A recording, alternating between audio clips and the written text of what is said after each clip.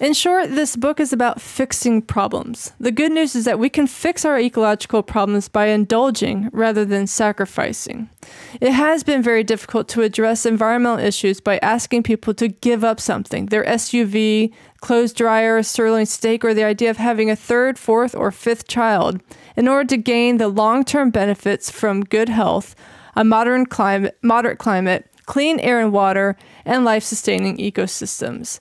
These are certainly real benefits. They are essential, in fact, to a modest quality of life. But even if we behave well today, we won't realize these benefits until sometime down the road, around life's next corner in the nebulous uncertainty we call the future. And therein lies the problem. Humans are not genetically programmed to care about the future. So I will not be asking for sacrifices that will build a better world later on. I will suggest actions that heal our damaged landscapes right now, actions that create immediate, short-term gains for humans. That such actions will also deliver long-term ecological benefits is just the icing on the cake, as important as that icing is.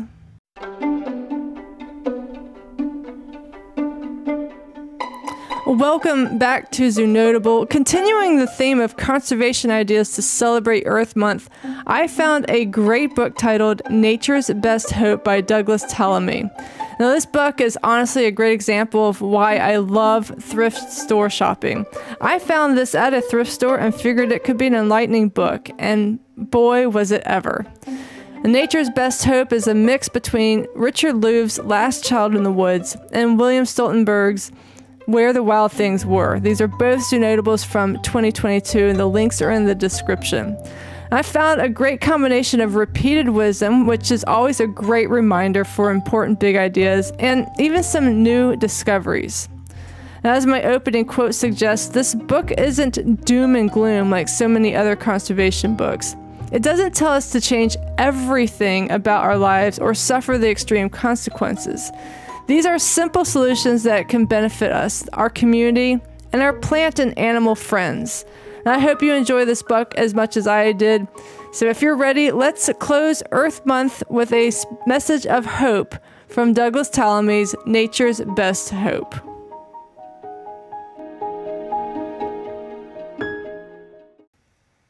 And we'll dig right on in with big idea number 1, stop keeping up with the Joneses. Quote, because our gardens are usually in full public view, they are a form of communication. They tell our neighbors whether or not we share their values, and with few exceptions, we work hard to let them know that we do. We conform to the norms of our neighborhood in almost all aspects of our daily lives so that we can feel and are accepted by our local society. We choose our wardrobes, our cars, our diets, our vacations, and even the plants in our yards with one largely subconscious goal in mind, to send the clear message that we are like those around us and therefore should be accepted as a member of their tribe. Now, we are a social species, and because as a species we rely on others, it feels important to fit in, be accepted, and be liked by others in our community. This is just a prehistoric need. And back in the day of hunters and gatherers, and even at the dawn of the agricultural revolution, to be outcasted by society was considered a death sentence. We couldn't survive without each other. However, in today's society, this ideal is exploited, particularly by the advertisement and marketing companies. And folks, it's not just the food industry, although they are quite nefarious in their tactics, but it's also the fashion industry, cars, entertainment, the quote-unquote health and beauty industry, and again, even our influences of our personal and private homes and gardens. And Douglas Tallamy tells a story of a woman who, wanting to attract native wildlife in her yard, planted a native meadow with native flora, xeriscape in the grass, which was basically eliminating the lawn, and letting a meadow take shape. She was ostracized by her neighbors and even fined by her HOA. Eventually, the woman left her community to find a place far off so she could reconnect with nature without the hassle of her neighbors. And I really feel for the woman, because we shouldn't be ridiculed or quote-unquote canceled because we are doing something good for the environment. But in today's world, it is accepted to have a green lawn, decorative and ornamental plants that aren't native to the area, and get rid of all the weeds, which is another idea we're going to discuss in just a moment, but are nothing more than native plants that just grow very well in our region. And this reminds me of a couple other books I've read, such as Healthy Deviant by Pilar Gerasimo. Now, in her book, about breaking ties with societal norms to get back onto your personal path to health and wellness and not the industry's ideas of wellness, she quotes philosopher Jiddu Krishnamurti, who once said, "It is no measure of health to be well adjusted to a profoundly sick society." And that here is the key. So, do you have a dream of letting nature run wild in your backyard? Or helping make a bigger difference by driving less, or driving an energy efficient car, even if it's less glamorous than the other less efficient vehicles? Perhaps you've been made fun of for always having canvas bags or reusable containers or your handy dandy utensils. Don't worry, you aren't weird or even crazy. You're just breaking away from the quote-unquote profoundly sick society and making your way back to a healthier, happier you and a healthier, happier planet. Big idea number 2 is words have power. Quote, "It bugs me when people call insects bugs, not just because the term is taxonomically incorrect. Only suborder Heteroptera insects are true bugs. And not because it diminishes the diversity and importance of insects. It bugs me because those who derogatorily lump all creatures with 6 legs into one group do so because they don't know one insect from another. And if they don't know one insect from another, they won't care about any of them. We humans distinguish objects and beings from one another by naming them. And learning names is usually step 1 towards becoming familiar with something or someone, and familiarity is necessary before we can develop empathy, before we can care whether it lives or dies, flourishes or goes extinct." Are you getting bugged by terminology? I agree with Douglas Tallamy. I'm often fascinated by the etymology of words, the meaning behind the words, and how they matter. Ellen Langer, a professor at Harvard, conducted research that really struck me, and this section on insects reminds me of it. So get this. When she randomly assigned people into 2 groups and had them do crossword puzzles, one group was doing normal crossword puzzles. The other group did a crossword puzzle featuring words associated with old age. Then they timed how long it took each group to go from the lab to the elevator. The group that was primed with the old age words walked significantly slower to the elevator than those who were not primed. Now, our brains interpret words and their meanings to prime us for connection or distancing ourselves. When we classify insects such as bees, moths, aphids, ants, and dragonflies as bugs, we don't care as much about them as when we're introduced to them as maybe perhaps cool animals. And one of my favorite activities to do at my job as a naturalist is what we call a pond study. So we gather a sample of pond water from the property and we invite kids and adults to explore and find amazing aquatic life.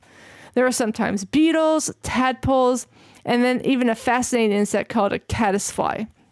And caddisflies build a home around them made of grass, moss, sticks, and mud, and they carry it around as they traverse their watery environment. Now, what I love about this is not just discovering the cool animals myself, but getting others excited about all wildlife and not just that charismatic megafauna. But it takes some marketing and shifting our perceptions of animal life and plant life as well. For example, what do you think of when you hear the word weed? Well, as Douglas Tallamy explains, a weed is defined as a plant out of place. The problem with that definition, though, is that it is entirely subjective. To an ecologist, any plant that has no evolutionary history in a given space is a plant out of place, and that includes the beautiful ornamentals we have introduced from elsewhere. But to most gardeners, any plant that tries to grow within a design that it did not specify is a plant out of place. And that includes all of the native plants that have grown on that site for thousands of years. Our subjective perception of where plants belong is how so many of our native plants came to be called weeds. In many cases, the word weed becomes part of the native plant's common name. Horseweed, New York ironweed, milkweed, ragweed, pigweed, bindweed, smartweed, pokeweed, butterflyweed, hawkweed, and fireweed are just some examples. The situation under which such plants came to be considered weeds is understandable, but today their common names have stacked an emotional deck against them. The bad rep that has been bestowed upon many native plants is more than an undeserved shame. It becomes an ecological disaster. These so-called weedy native plants support much of the animal diversity in North America, and our war against them in residential and commercial landscapes alongside roadsides and on the edges of croplands have been a primary cause of the decline of butterflies such as monarchs, thousands of species of native bees, and countless other insects that no one is monitoring. There is little doubt that without our native weeds, we would face ecosystem collapse. A number of native weeds spend their days stabilizing wetlands, cleaning our waterways, limiting erosion, and providing nurseries for freshwater fish.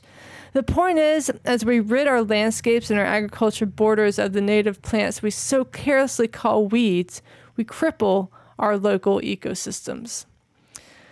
So, folks, let's learn how to use our words carefully and change our mindset around some of the words that have had historically a negative connotation, but that in reality we wouldn't be able to live without. And that brings us to big idea number 3, the magic of plants and insects, or keystone fairies. Quote, imagine a world where a good fairy has the power to bestow life in exchange for the ability to live peacefully among its inhabitants. This is more than a fair exchange, for in fairyland, everyone depends on the fairy. There are no political debates about whether people can afford to protect the fairy's well-being. Indeed, no one could exist without her. She does not demand it, yet many worship the fairy and pray that she will never withhold her gift of life. Sermons are written about her benevolence. Cities are built in her name. Global holidays are held in her honor, and those who threaten her are punished convincingly. The fairy must be sustained at all costs, for without her, everyone is doomed.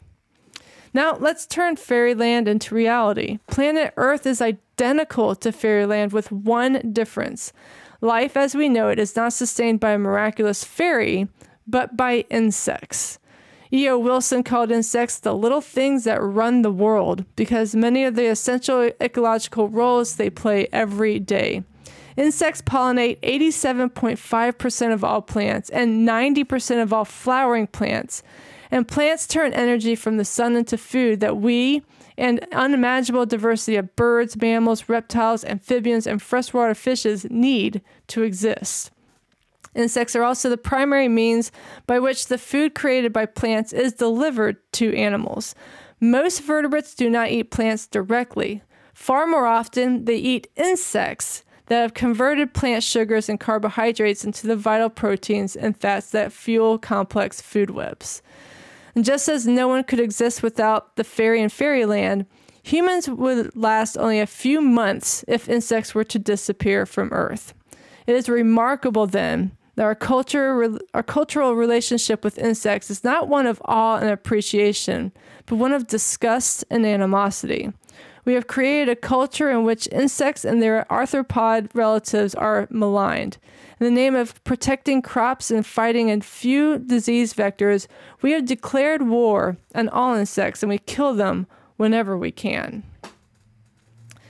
In several previous Zoo Notables, I have explained the concept of a keystone species. These are animals that are so vital to the health of an ecosystem that if they were to be removed, the ecosystem would collapse. Now, insects are a keystone species for the entire world. Insects are pollinators. They convert plants into energy and they feed other animals. Life would cease to exist as we know it without insects. But even animals that we can't always see the immediate purpose are important and can be keystone species, not just insects. And one thing I contemplated as I read Nature's Best Hope was the actual purpose of birds. Now, plants are vital. I mean, they produce oxygen, they provide food, and they're homes for animals. And as previously stated, insects make the world go round. But birds, they eat plants and insects, right? Well, yeah, they do that, but they're important in their own right. Without birds, too many caterpillars would devour and demolish healthy plant ecosystems, just like otters help keep sea urchins in check. But even more than that, Douglas Tallamy writes in his frequently asked questions section, "Why should I care if birds are disappearing? I don't even like birds." I do like birds, by the way. You should care because birds are excellent ecological indicators, canaries in the coal mine, if you will. They would not be disappearing if ecosystems that support them were functioning properly. And you should care whether ecosystems that support birds are healthy because those same ecosystems support you. These species in an ecosystem are the engines that run the ecosystem. Every time we lose a species, either literally or functionally, whether it's a bird, a bee, a lizard, a plant, or a nematode, too small to see, the ecosystem functions below its capacity and our life support systems are weakened. So on this final day of Earth Month, let's thank all the critters and all living things that support our lives and make our days brighter. The birds, the bees, the plants, the trees, all of it. And be thankful for the magical land we live in, our own personal fairyland, complete with magical fairies. Big idea number 4 is the insane benefits of plants. Quote, "To the surprise of the public and even to researchers, studies have shown that a brief exposure to the natural world produces measurable medical and social benefits for humans. Plant a tree outside a classroom window and test scores improve. Plant a tree outside a hospital room window and the patients in the facility heal faster. Studies show that apartment buildings with treed courtyards house families that undergo fewer divorces, higher graduation rates, and less juvenile delinquency than nearby apartment complexes with no trees. Spending just 15 minutes in a peaceful, natural setting reduces our blood pressure, as well as the levels of cortisol, the stress hormone in our blood. What, pray tell, is going on?" Pray tell, what is going on? Now, I will admit some of these statistics can actually be explained and shown. It doesn't have to do with plants per se, but how we treat each other and the planet. Now, for example, divorce rates and graduation rates in apartment complexes without trees may be more related to the fact that marginalized communities often don't have as many trees. Now, I don't know if planting trees would magically turn this statistic around, as it is more related to redlining, the concept of discriminating against certain people for financial purposes such as home loans, insurance, and credit. I am curious, though, if trees could help with other aspects in those red lines and gentrified neighborhoods. Could it affect health and well-being like they appear to do at hospitals? Could they promote more studious children like at schools? Could they reduce stress and help those who have trees nearby cope with anxiety in healthier ways? That idea is pure magic, but it does take both sides to make that difference. We can make the argument that communities need more natural spaces and trees and native flora. And we also can work hard to remove stigmas and barriers for marginalized communities to flourish in this world with or without those trees. But again, the trees would certainly help. And then finally, our big idea number 5, everyone can make a difference. We've done it before. Quote, "In the early 1980s, Margie Terpstra found a beautiful bird in her yard, beautiful but dead. It was a Kentucky warbler killed by a window strike. She knew very little about birds, but the tiny body in her hand triggered a flood of questions and a keen desire to find the answers. What could it be?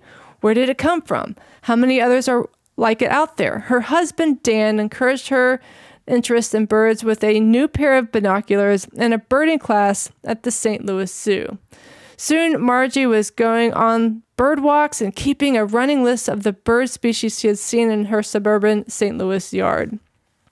Margie had learned that birds need food, shelter, and water during migration and while breeding.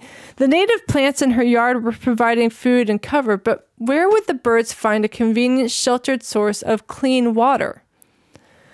Margie discovered that clean, shallow water combined with splashing sounds are irresistible to most birds year-round, but particularly during migration when neotropical migrants are tired, thirsty, and in need of a bath.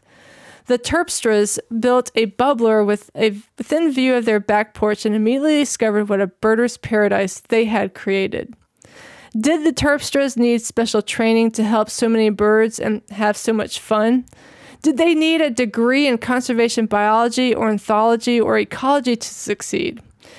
Did they need to forsake their normal routines of work and socialization and move to a wilderness research station with the steel spring bunk beds? Of course not.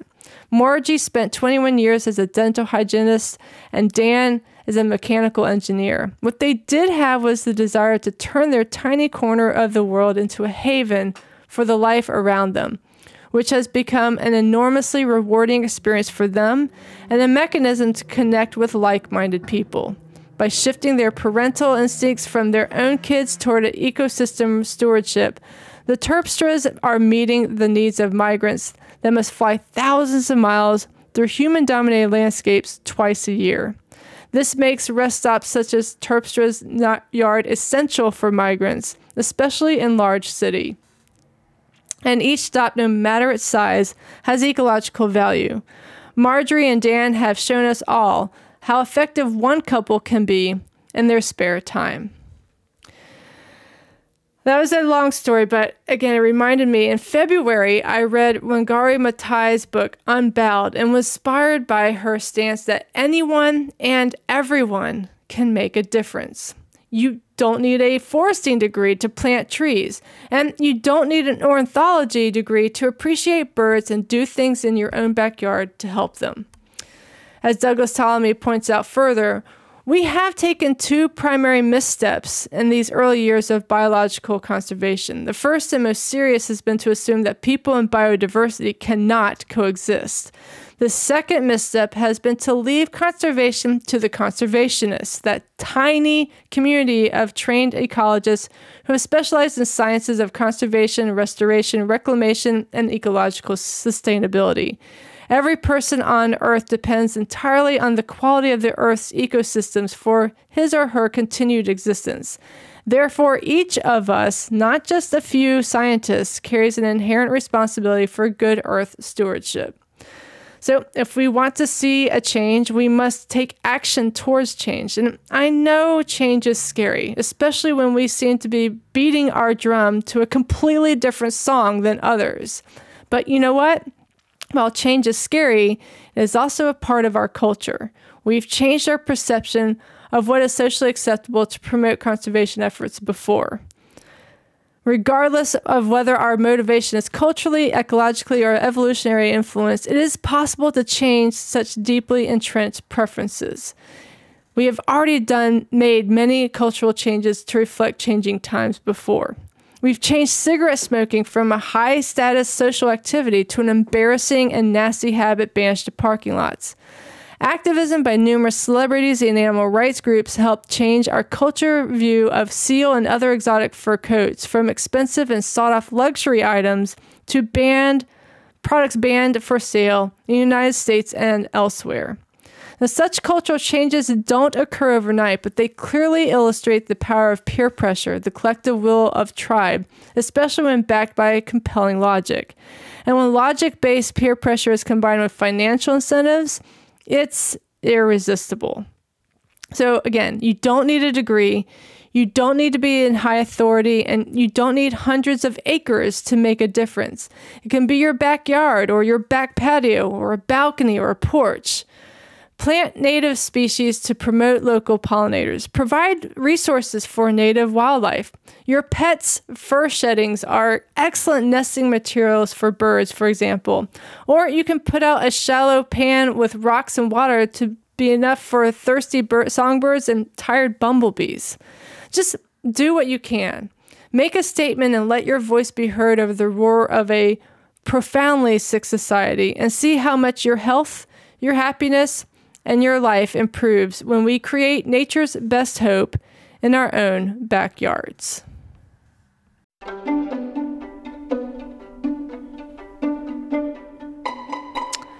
That's all I've got for this great book, Nature's Best Hope by Douglas Tallamy. You can check it out or grab a copy for yourself and start making your corner of the world a little better starting today. And we're going to close up with some quotes from Nature's Best Hope. Wendell Berry says, "There is, in fact, no distinction between the fate of the land and the fate of the people. When one is abused, the other suffers." Douglas Tallamy tells us humans are by nature an adventuristic species. We crave new experiences, new horizons, and uncharted territories. He also says close interactions with the wild animals in your yard can bring you the same emotional benefits that are gained from living with cats and dogs. E.O. Wilson tells us that if all mankind were to disappear, the world would regenerate back to the rich state of equilibrium that existed 10,000 years ago. If insects were to vanish, the environment would collapse into chaos. Albert Einstein tells us we can't solve problems by using the same kind of thinking we used when we created them. And back to Douglas Tallamy, who tells us the fact that we have allowed certain special interest groups to politicize the health of our environment has always baffled me. There is no one on the planet who doesn't require a healthy environment that includes complex ecosystems that create our life support systems. Yet we tolerate and even vote for people who foul our nests and our only nests for short-term profit. And finally, he tells us nature is fascinating, a totally unexplored new world that challenges the imagination at every step.